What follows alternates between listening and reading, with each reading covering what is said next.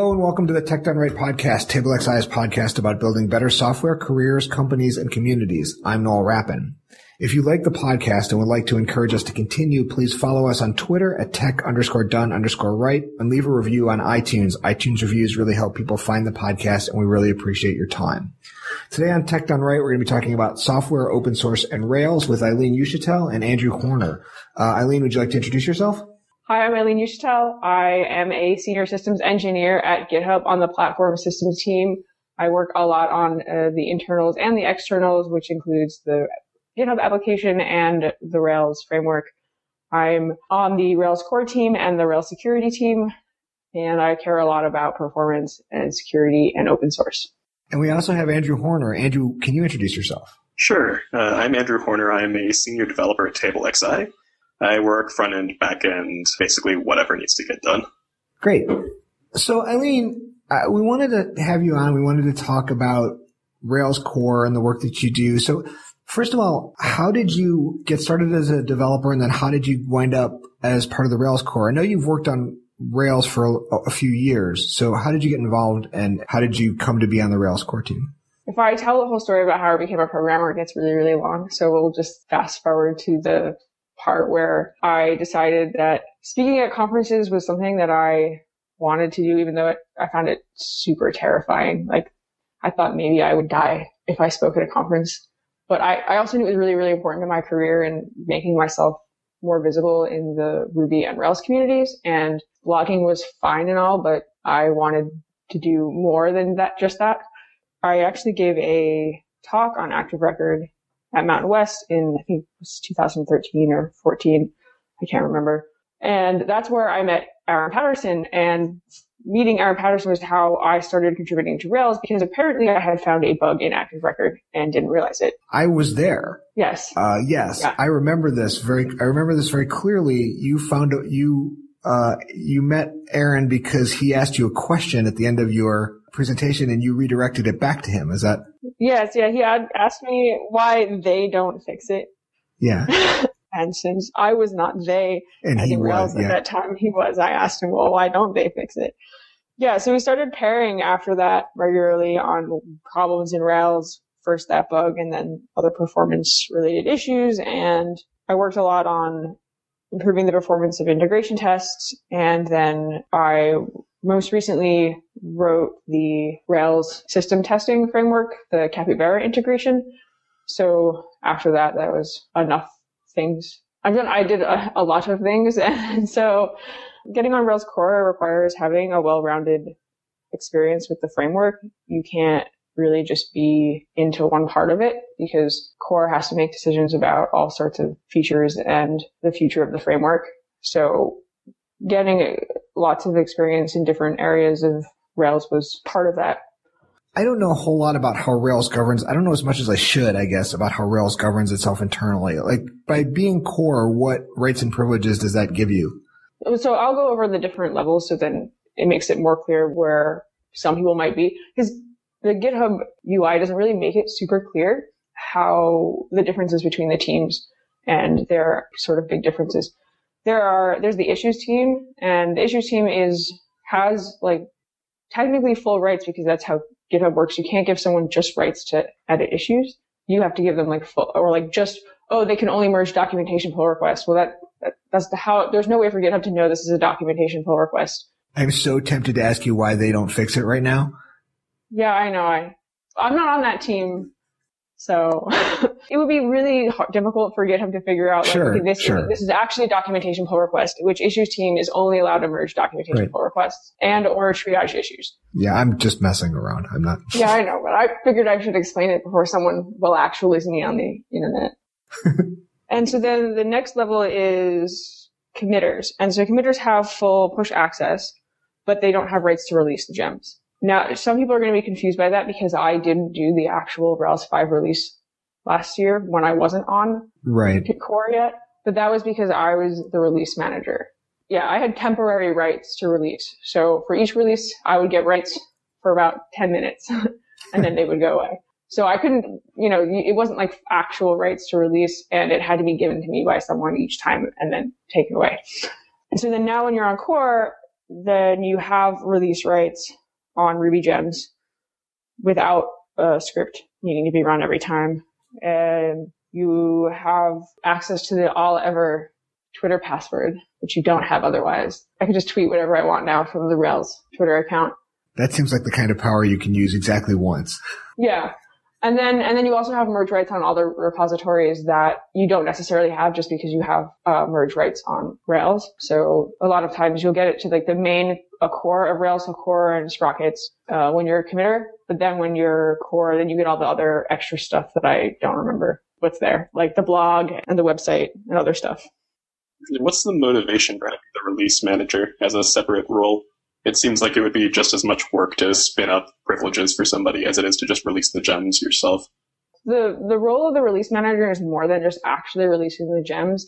A lot of it has to do with wrangling the people who said they were going to write features or fix bugs before the release. Because once you release a beta 1, that's a feature freeze, and no new features can go in. But you can't beta freeze before there's actually features. And so since a lot of people on like core and committers and anyone who's writing big features for the next versions of Rails don't necessarily have full time or any time to work on open source as part of their job of every day. So a lot of that is just like wrangling and like figuring out like, okay, do we need help on this issue? Can we actually get this feature in? A lot of like triaging issues and identifying, okay, which ones are bugs that are actually related to the beta 1 release and need to go into the beta 2 or RC and what else? And what are release blockers? Who's going to write the release notes? Who's going to edit the release notes? And then, like the final part of it is not just releasing the gems. Like that's actually the easiest part is just hitting the release button. Right. It's running the gems locally to test them, building an app locally to make sure that everything just like by default works. For example, right before the 5.0 final release, I found out that SAS Rails or something, some of the gems, or maybe it was Sprockets or something, needed a new release and didn't work with Rails 5 as it had stood currently. So that was a fun last minute, release that gem so that we can get it in and then release Rails 5. One question I have is like, what's the internal process of deciding what features or what the priorities for the next version of Rails are? So we don't meet or, have hangouts ever. But we do have a chat that's just for people who are on the core team. So like a lot of the feature discussion actually happens in the contributors chat. So then everyone who has a commit bit can be involved in that too, including the issues team.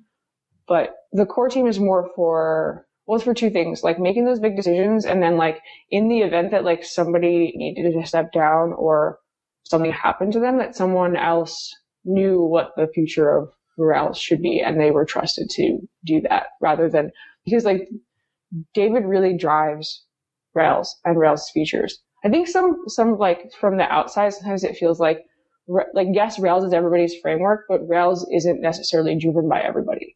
Yes, everybody can contribute and like put their ideas in and contribute back to the framework and try to influence it. But really it comes down to like, what does David see as the future of the framework? Because it is his framework. Mm-hmm.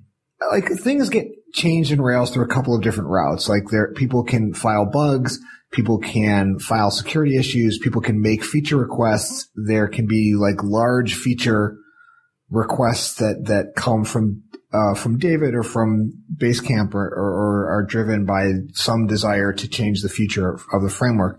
Let's say like I submit a patch that is just it's not a huge issue. It's just a small feature that I found useful on a number of different applications. What's the process by which I could make that part of Rails coming from, I'm not a committer. So what would I need to do? And then what would you guys do in response to that to turn something, and let's assume that it's useful, to turn something from an external request or some code that we're running into something that becomes part of the Rails framework? First, if you find a security issue, do not open a pull request or issue on GitHub. Please. Nobody. Ever. It's bad. It's bad because then it's public. I just have to say that because also being on the security team, it like makes me really nervous when someone opens a security issue. So if you find a security issue, email security@rubyonrails.org or make a HackerOne account and submit it there. Okay. And if you HackerOne, we're going to make you go through HackerOne anyway because that's how you get paid. So if it's a real security vulnerability, you're going to get paid. Okay, I didn't know any of this. Could you describe what HackerOne is? If I don't know what it is, somebody else out there doesn't know what it is. So HackerOne is kind of like GitHub for security issues. Everything is private until it's made public. You report a security vulnerability. Everyone on the security team is notified. We on the security team can have a private internal conversation about the issue and how to fix it. We can also communicate with the researcher directly about how to fix it, and then maybe send patches back and forth to verify that it's fixed.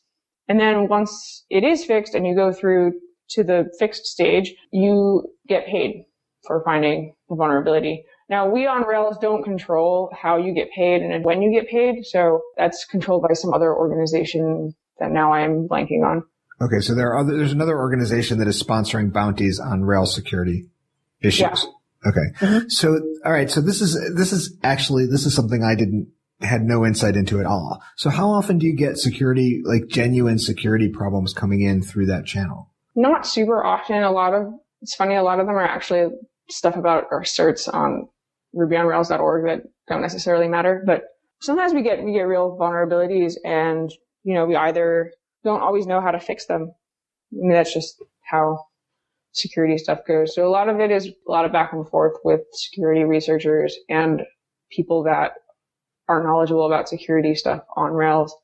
And then we have to move our release forward. I mean, there was one vulnerability not that long ago that somebody wrote a blog post about how long it took us to fix. But part of the problem was we didn't know how to fix it. And also you shouldn't be doing that in your Rails app in the first place. So it's like one of those 2 of one, half dozen of the other. Right, and then that becomes then there's the internal Rails process of kicking off a patch and kicking off versions for all the releases that are inside the security window. It takes place at the end of that. Yeah. Okay, so let's say that I have not found a security vulnerability in Rails, which I, given my own skill set, am unlikely to find. I've got some useful add-on, and I feel like it should become part of Rails. And so what should I do in that case? So depending on whether or not it's a bug or a feature, if it's a bug, you should make a pull request that has a test and has a good reproduction script so that we understand the actual bug and what needs to be fixed, and then open a pull request. We don't need an issue that matches the pull request. It is good to search and make sure that someone else hasn't already done that work before you do it. So if your application's on Rails 4 and you're like, oh, I found a bug in Rails 4, make sure it's not on 5 before you spend the time, because we're not going to backport to Rails 4. So even if you fix it for yourself, it's not going to make it into Rails codebase if it's already fixed on master, because we don't backport bugs. We're not backporting past 4.2 right now. And once 5.1 comes out, 4.2 is not getting backports either, unless it's a security vulnerability. Right. So bugs only go back 1 or 2 releases, I think. So that's important to keep in mind so that you don't waste your time. Number 2, we don't take what we call cosmetic pull requests. So changing all of the hash rockets, which I think we already fixed that so that we stopped getting those pull requests. Changing all the hash rockets, changing all of the spellings of color to the European one, which technically the correct spelling in the Rails codebase is the English spelling, just as a style guide, not as we've determined that US English is the best English. It's just a style guide situation. And so we don't take pull requests like that.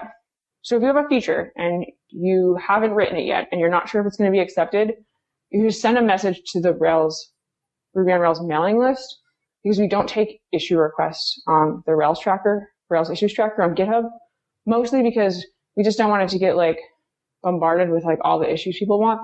And there's a big difference between I want this issue and I want to work on it, and I want this feature and I want to work on it, and I want this feature and I want Rails core to build it. Yeah, presumably you have a better chance of getting it in there if you are saying, I want this and I'm willing to do it then. Yeah. So the big problem comes in. So that's when the problem of how much work do you want to do comes in. And that's why we say, if you haven't already done the work, send a message to the mailing list, because that's where it can be discussed better with a broader group of people who are not just core and contributors. And it gets emailed out every morning or whatever you have set on your Google Groups settings. And then everyone can chime in there. If you've already built it and you know you want it, you don't want to ask beforehand if it should be done. Maybe it's better to show your proof of concept with it already written, open a pull request, make sure you have lots of details about why you think it's important, what your use case is, and stuff like that. Now, depending on who cares most about that part of Rails is going to determine if it's a really small feature. We have all of the pull requests automatically get assigned to somebody who has committers access or push access, but that person might not know whether or not that's a good feature to add. So like, for example, I don't really have that much in like mentally, like don't know that much about Active Job. And so I probably wouldn't be merging new features to Active Job. I would ask someone else like David who knows like what he wants from Active Job better than like, because I don't really use it. We don't use it at GitHub, and generally it seemed like works right now. So for my purpose, I don't know what features it needs because I don't use it every day. So I might not merge something to that. Whereas because I just wrote system tests, I care a lot more about what the code looks like and what the future features are right now, especially since we're not in a final release. So I've personally been taking all of those pull requests and deciding whether or not they get merged, because that's a feature I wrote and a feature I care a lot about. If you open a routing feature, Andrew White is going to be looking at your pull request because he knows the most about routing. If you open an active record pull request, it could be me or Aaron or Sean Griffin who cares the most about it. So it really depends on like who's like really into that part of the code base, especially if it's new parts like action cable. David is going to care more about new code because it's still like pretty pristine and new. And so like the newer parts of Rails, we're going to be more bullish about stock code style, and we're going to care a lot more about it being like closer to perfect and less like in Active Record. It's like, well, you know, that's an old, like I love Active Record, but it's old. And so it's harder to be like, no, don't write the code that way. Like write it this other way that's totally different from the rest of the style and all of Active Record. The ship has kind of sailed there, is that what you're saying? Yeah. It's just, it has a different, like slightly different code style. So that's what's going to happen when you ask for a feature pull request. And sometimes it's going to be really hard and you're going to get a lot of comments. I had over 100 comments on my system test pull request. I know it sucks and it's a lot of work and it's exhausting, but it's really worth it once it gets merged. I don't know. It's hard, especially on a big code base where there's a lot of drive-by. You know, some people who are going to be talking, like fighting against you on your feature are people who have never committed to Rails before and don't necessarily have the same investment that you as someone who wrote a feature does. And you have to treat everybody the same because everybody's opinions are valid, even if you don't agree with them. Sure. I wanted to touch on something you mentioned sort of in passing, which is a backporting policy. The sum of all of my contributions to Rails is one backport of a bug fix that was I think it was in Rails 4, but needed to be ported to like Rails 3.2 around query merges in Active Record. Uh-huh. You had mentioned that I think Rails goes back like 2 versions with backporting, but who takes care of backporting? Like who kind of makes sure that's all happening? Backporting is a little bit not an exact science, mostly because we have to remember to backport. Sure. And maybe this would be a good feature. Like sometimes I think. This is me saying this not having any understanding of actually how this code is written, but I think it would be a really cool feature in GitHub to be able to be like, oh, let me backport this thing that I just merged to this other branch. And if it was clean, that'd be easy. But half the time it's not clean, and that's what makes it really hard. And so a lot of times it just means checking out master, checking out 5.0 stable, backporting the merge commit, and then pushing, which sometimes sometimes I like merge and then I forget, oh wait, that was actually a bug fix and I need to backport it. And one of the hard things right now is that we actually can't merge features because we're in a beta freeze and we don't have a stable branch for 5.1 yet because we're not in an RC. So we actually have like all of these issues, these pull requests that we're not merging right now because they are features. But yeah, so it's a manual process and that is sort of what sucks about it. And I have often forgotten to go back 2 versions. I go back 1 and then realize I didn't go back both of them. Or the code has changed so much between 4.2 and 5 where like the bug might still be present, but it's just not clear how to fix it. A lot of times if there's really, really big conflicts, then we will ask the person who opened the original pull request to do the backport and open a new pull request for that because sometimes it's just too much to do manually. But yeah, so it's not an exact science. Yeah. It's supposed to, if it's a bug. Heuristic that you can just wave your magic wand and get everything backported. Yeah, so I'll just kind of handle it case by case. Whoever's merging is supposed to be responsible for backporting. And then if you can't, you're supposed to add a needs backport label so then someone can backport it for you. Okay. Now, there are debates about like, is it documentation change? Is it a bug? I consider documentation, and Xavier considers documentation a bug. It depends, like, right? So if the documentation was like completely incorrect, then that's a bug. If the documentation is like sort of incorrect, is it worth backporting 2 releases, especially if there are conflicts? I don't know. I think generally it's like a case by case call. You want to be careful that your bug fix or like your change that you're making doesn't change expected behavior in a negative way. And so that's where it gets hard. Yeah, especially, I mean, you have a complicated framework, and a lot of people, especially in the case of something like Rails, you almost certainly have cases where things are arguably bugs, but people have come to depend on the buggy behavior. Yeah. And fixing the bug will cause problems for them. Yeah, I'm hitting that a fair amount. I'm actually working on the GitHub Rails 3.2 to 4 upgrade, and I'm really close, but like some of the stuff in there, just like, this is definitely reacting to a bug that exists in 3.2 and it's fixed in 4. And now I've got to like track down what the like GitHub fix was and like what the actual fix is and what's the correct behavior. And should I keep GitHub code behaving like it did in 3.2? And yeah, I'm actually in almost the same situation on a client project right now. We're ending on 3.2, at least for the moment, but having the exact same issues of moving a large code base up through various archaeological layers of Rails history. Yeah, it's fun. Yeah, fun is sometimes. I do want to talk a little bit. I know you mentioned that the system testing feature in Rails 5.1, which is one of the 2 or 3 headline features of Rails 5.1, and the one that you worked on. And I want to talk to you a little bit about that. So can you talk a little bit about why this feature is getting added and what it does? Yeah. So system testing in Rails 5.1 adds Capybara integration into Rails. One of the things that we found when I was at Basecamp was that like writing Capybara system tests in Basecamp 3 was a lot of work. Like we had to set up the Puma server and we had to set up the browsers and like all of these other different things that I started to feel like we were doing a whole lot of work for something that maybe Rails could take on. I mean, because that's the whole point, right? Like Rails is all about developer happiness. And if writing your Capybara tests doesn't make you happy, then Rails is not giving you what it needs to. And also back at the Rails Conf 2014, David promised that system testing was going to be added to Rails. So he actually promised a lot of things that you wound up delivering for him because he promised that integration tests were going to get faster too. Yeah. Yeah. So I did all those things for you. That was the thing is like, so part of the reason that we couldn't add system testing to Rails was because it did need to depend on integration tests, and integration tests were slow. Also, technically, for everyone who didn't know this, Action Controller test case is soft deprecated and eventually someday will be gone. Yeah, to define all the terms here, Rails has a couple of different layers of testing. It had what it traditionally called feature testing or controller testing, which did not exercise the entire stack but used a shortcut to call controllers directly.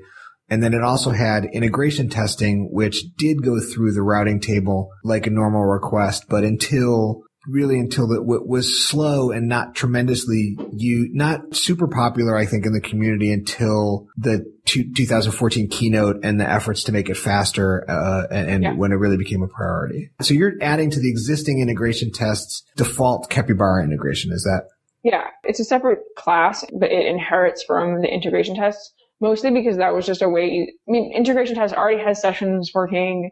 It already had all the URL helpers working. And so instead of re-implementing all of that stuff or even half of that stuff, I figured I'm just going to inherit from Action Dispatch integration test. And that works mostly because you just get like all that stuff not all the stuff. So you still can't actually access the request and response, but maybe one day that's another future feature. Okay, so you said that one of the goals of this was to make it easier to write the tests and improve developer happiness on the integration tests. So what do you do to make it easier to run these kinds of tests? For one, I don't like, this isn't like, oh, we don't like Capybara or something. Like Capybara is super great.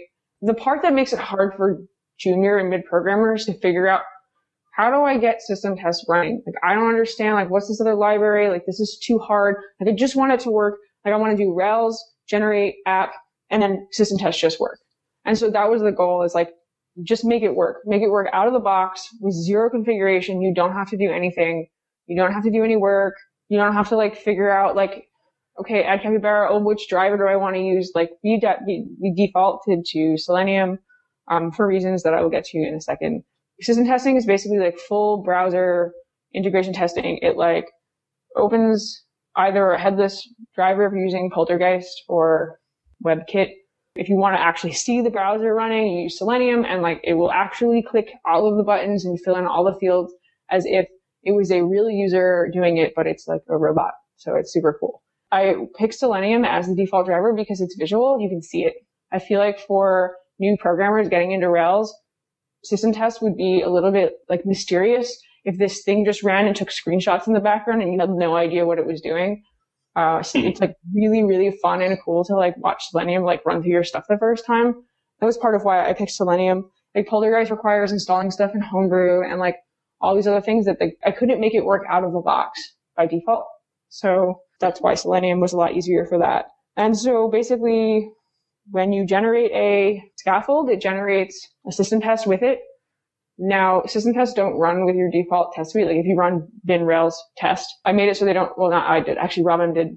I was going to do that, but he did it first. And it was super awesome because I couldn't figure out how to do that. Thank you, Robin, if you were listening, for doing that. So they don't run as the main test because they can be kind of slow. And so you have to run bin Rails test system, and that will run your system test separately. GitHub and when I was at Basecamp, we didn't run system tests as part of the main suite except for in CI. So that's why we don't do it in Rails, because they can be slow and like weird. And like if you do have a failing test, the image output is going to just like start appearing in the middle of your like test run, and you don't want that anyway. So that was why. It integrates Capybara Snapshot or something to automatically screenshot failures. Oh yeah, that's the other thing. So Capybara, you would have to like implement all of that yourself. Like, take a screenshot, do it when it fails. Rails does that by default. So it automatically saves a screenshot in your temp folder, and you can look at like, okay, so why did this fail? Oh, I can see that the name was supposed to be Aria, but it was actually Abe. Do you have any idea what you're going to try and do next once Rails 5.1 comes out? What your next feature, the next feature you're excited about adding is, or are you kind of on the lookout? Me personally, yeah. I have stuff that I want to fix, but I actually don't know what the undertaking of this is, but I don't like how CSRF protection in Rails behaves. For one, it's part of the callback chain, which means that it's order dependent. And there are some few like small confusing situations where you can actually remove CSRF protection from certain actions. Just to make sure that CSRF protection is cross-site request forgery protection. It's a token that Rails expects from forms that are passed to the server. In Rails, when you make a request, it checks that the token in the request matches the token in your session. And if they don't, it denies the request from occurring. And that is so that like Rails can prevent someone else from forging your request and making a request on your behalf. So if somebody, like, so say you didn't have CSRF protection and you had a form for your username or whatever, and someone went in and someone was able to send a forged request to change your username. Now, like, there's like more they need with that. You know, they need to have some sort of like access to your session, but it's still possible and super scary. So now there's nothing like CSRF protection in Rails is fine. Like it works, and that's not what's broken about it. What I don't like about CSRF in Rails is it's loud when it's working. So if a token is incorrect, it throws an exception or, you know, nulls out the session. When it's not working, it's silent. It's not like your CSRF protection isn't working and it's not on. Danger. It's just silent. It doesn't say anything to you. And so that's what I don't like about it, because it's the opposite of how security should be. Security should be yelling at you when you're being insecure and quiet when you're not. Like, it's not exceptional that someone is necessarily trying to forge a request, but it is exceptional that you don't have any protection on, unless you absolutely explicitly didn't want protection on that endpoint. Yeah, I've definitely run into situations where I'm doing like a post through JavaScript and I forget to send over the CSRF token because I'm doing something janky. And I just end up signed out and I'm like, wait, what just happened? Yeah, but and that's it. So that's it protecting it. So at least that's it working. The scary part comes in is that because of the filters, because the actions in the before filters in Rails are order dependent, if you were to say like to skip CSRF protection in one controller and then log in on another action and your login is depending on your CSRF token, you won't actually be protected on that new route that you added, that you logged in on. So say you have like a delete request that comes from an email for an unsubscribe and, I don't want CSRF protection for the first post, but I want it for the second post when they log in. It might not be on depending on, I have slides about it. So maybe I'll just give you the slides because it explains it much better. The application controller filters are always going to come first. So if you skip one of them, they're not going to be called later in the chain. You have to call it again in the chain because you've already skipped it and it was skipped too early, depending on what your conditionals are. So you have the possibility of an edge case where you think that the protection is still on, but you've actually bypassed it and you don't really know that. Yeah, I mean, this wouldn't happen somewhere where like you're not calling skip before filter, but it can also happen in places like gems where certain gems might have controllers that aren't protected because of the order of the filters. And so that's what's really scary about it is that it's just too quiet. It's not like yelling at you when it's not secure. The problem is I don't know how to fix that. I just know that I want to fix it. So, and it has to be something that's backwards compatible because so many people rely on CSRF protection. We can't just break everybody's site. Right. So you want to have some way where it knows if it's been skipped or something like that. I don't know. I don't want to make like talk about what I think it should be. And then people be like, that's not what you built. That's not what it acts like. Yeah, I think it should be something more like you explicitly whitelist actions somewhere and not just like in controllers where they might get lost. But we'll see. That's what I would like to work on next. I don't know when or if I'll get to work on it, but it's something I've been thinking about for a long time. And I know that there are some security researchers that don't think our CSRF protection is good enough, partially because it's confusing for users. So yeah, that's something that I would like to work on. But it's hard. Security is really hard. You brought up something that I thought was kind of interesting, which was user expectations. Because obviously you're on a really high-profile project with Rails. And how often do you find that people's, potential users' expectations of what's being built influences what you end up having to do? Well, you mean on Rails or on GitHub? Rails or any project, really. Yeah, I mean, GitHub's a pretty high-profile project. It's sort of the open source experience, right? Yeah. Yeah, so with Rails, and this is actually something interesting that I'm going to talk about in my talk. I don't think I mentioned this. I'm speaking at RailsConf on system tests, so you should come to RailsConf, and then you can learn all about it. I'm going to demo it. But then I'm also going to talk a lot about what it means to build a feature in open source and how that's so different from building a product feature. Your stakeholders are different. Instead of just I've got the CEO who cares about this feature or something, you end up with every CEO in the world caring about your feature. And they all have opinions about how it should be built and what the default options should be and what it should look like and how it should behave and how it should benefit them. And that's awesome, but also extremely stressful. Feeling like everybody, you have to please everybody, which is something that I struggle with a lot. Everybody asks for all these changes, and if I don't even at least respond to them, they're going to think that I'm rude or something. And when really it's just I have 135 comments on this pull request and I just can't anymore. There's certain opinions I have to care more about than others. This is where some projects use a proposal process. Python has the PEP process and Ember has something where they solicit comment. There's sort of a structured way to solicit comments on a new feature. Yeah. In the design phase. And sometimes in the implementation phase. Rails doesn't do that in quite a structured a way, but it sounds like for the testing thing, you had much the same experience, just with a little bit less structure. Yeah, we have a lot of internal conversation, but a lot of times, once you open that pull request, it's just, I don't know, people started tweeting about it, so that brought in a lot more attention, I think, than a normal feature request would have gotten.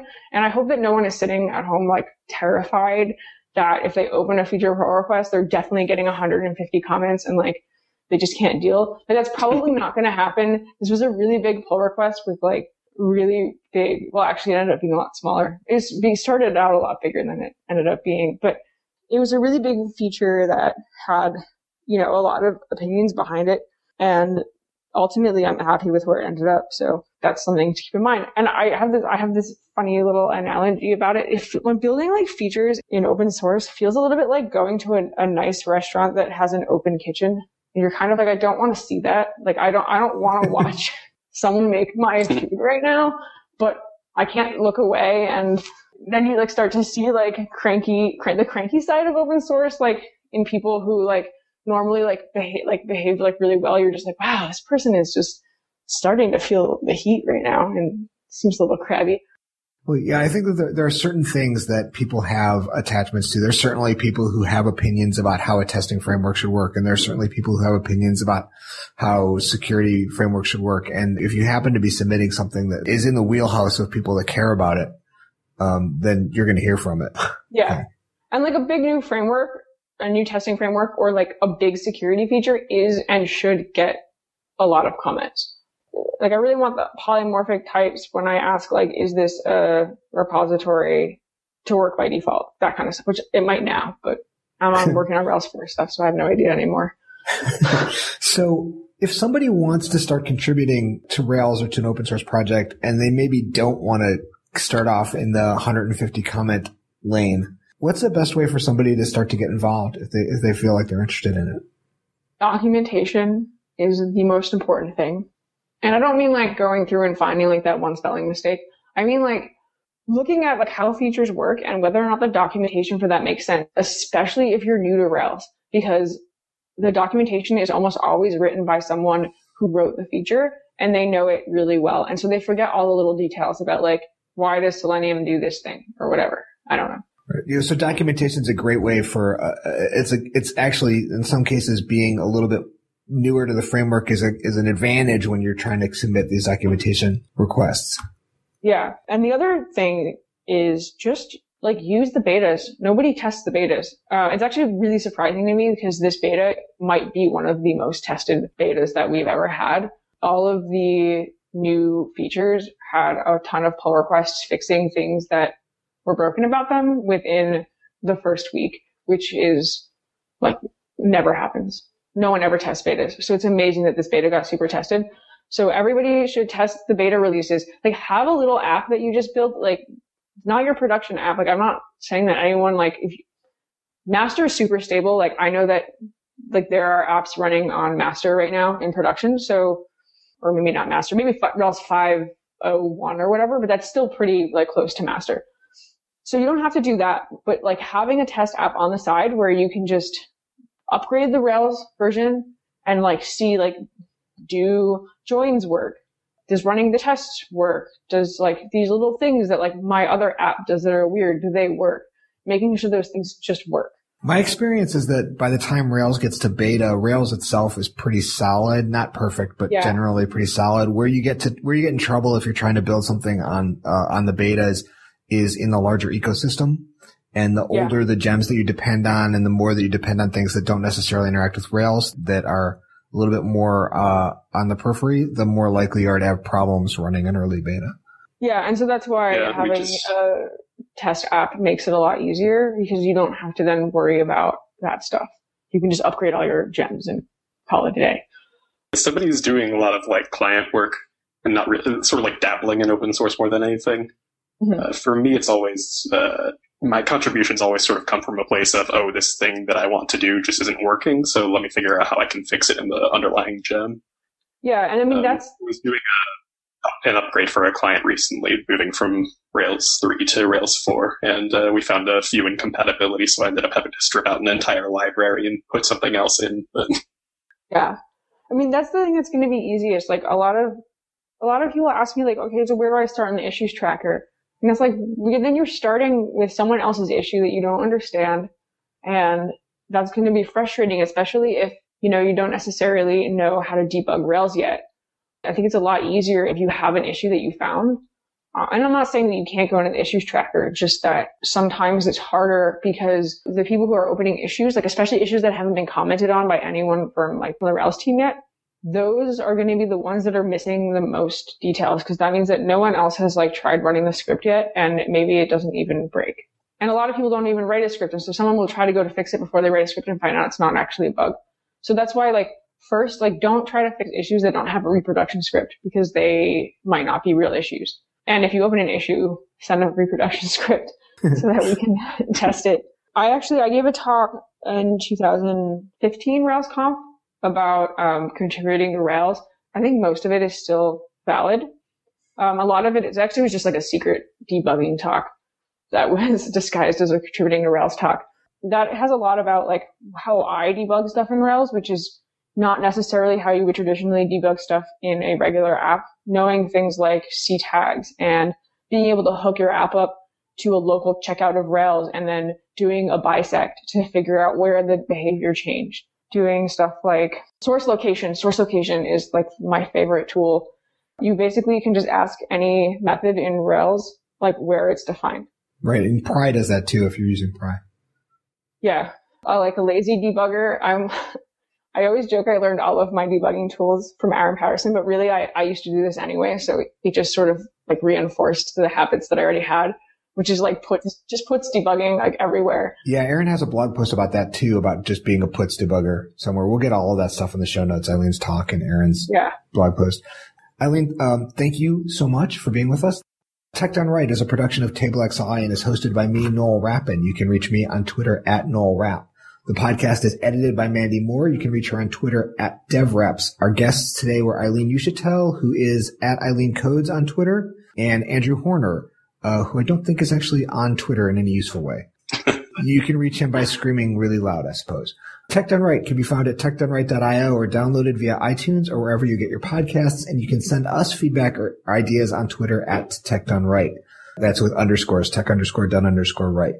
TableXI is a UX design and software development company in Chicago with a 15-year history of building websites, mobile applications, and custom digital experiences. Find us at TableXI where you can learn more about working with us or working for us. And we'll be back in a couple of weeks with the next episode of the Tech Done Right podcast. Thank you.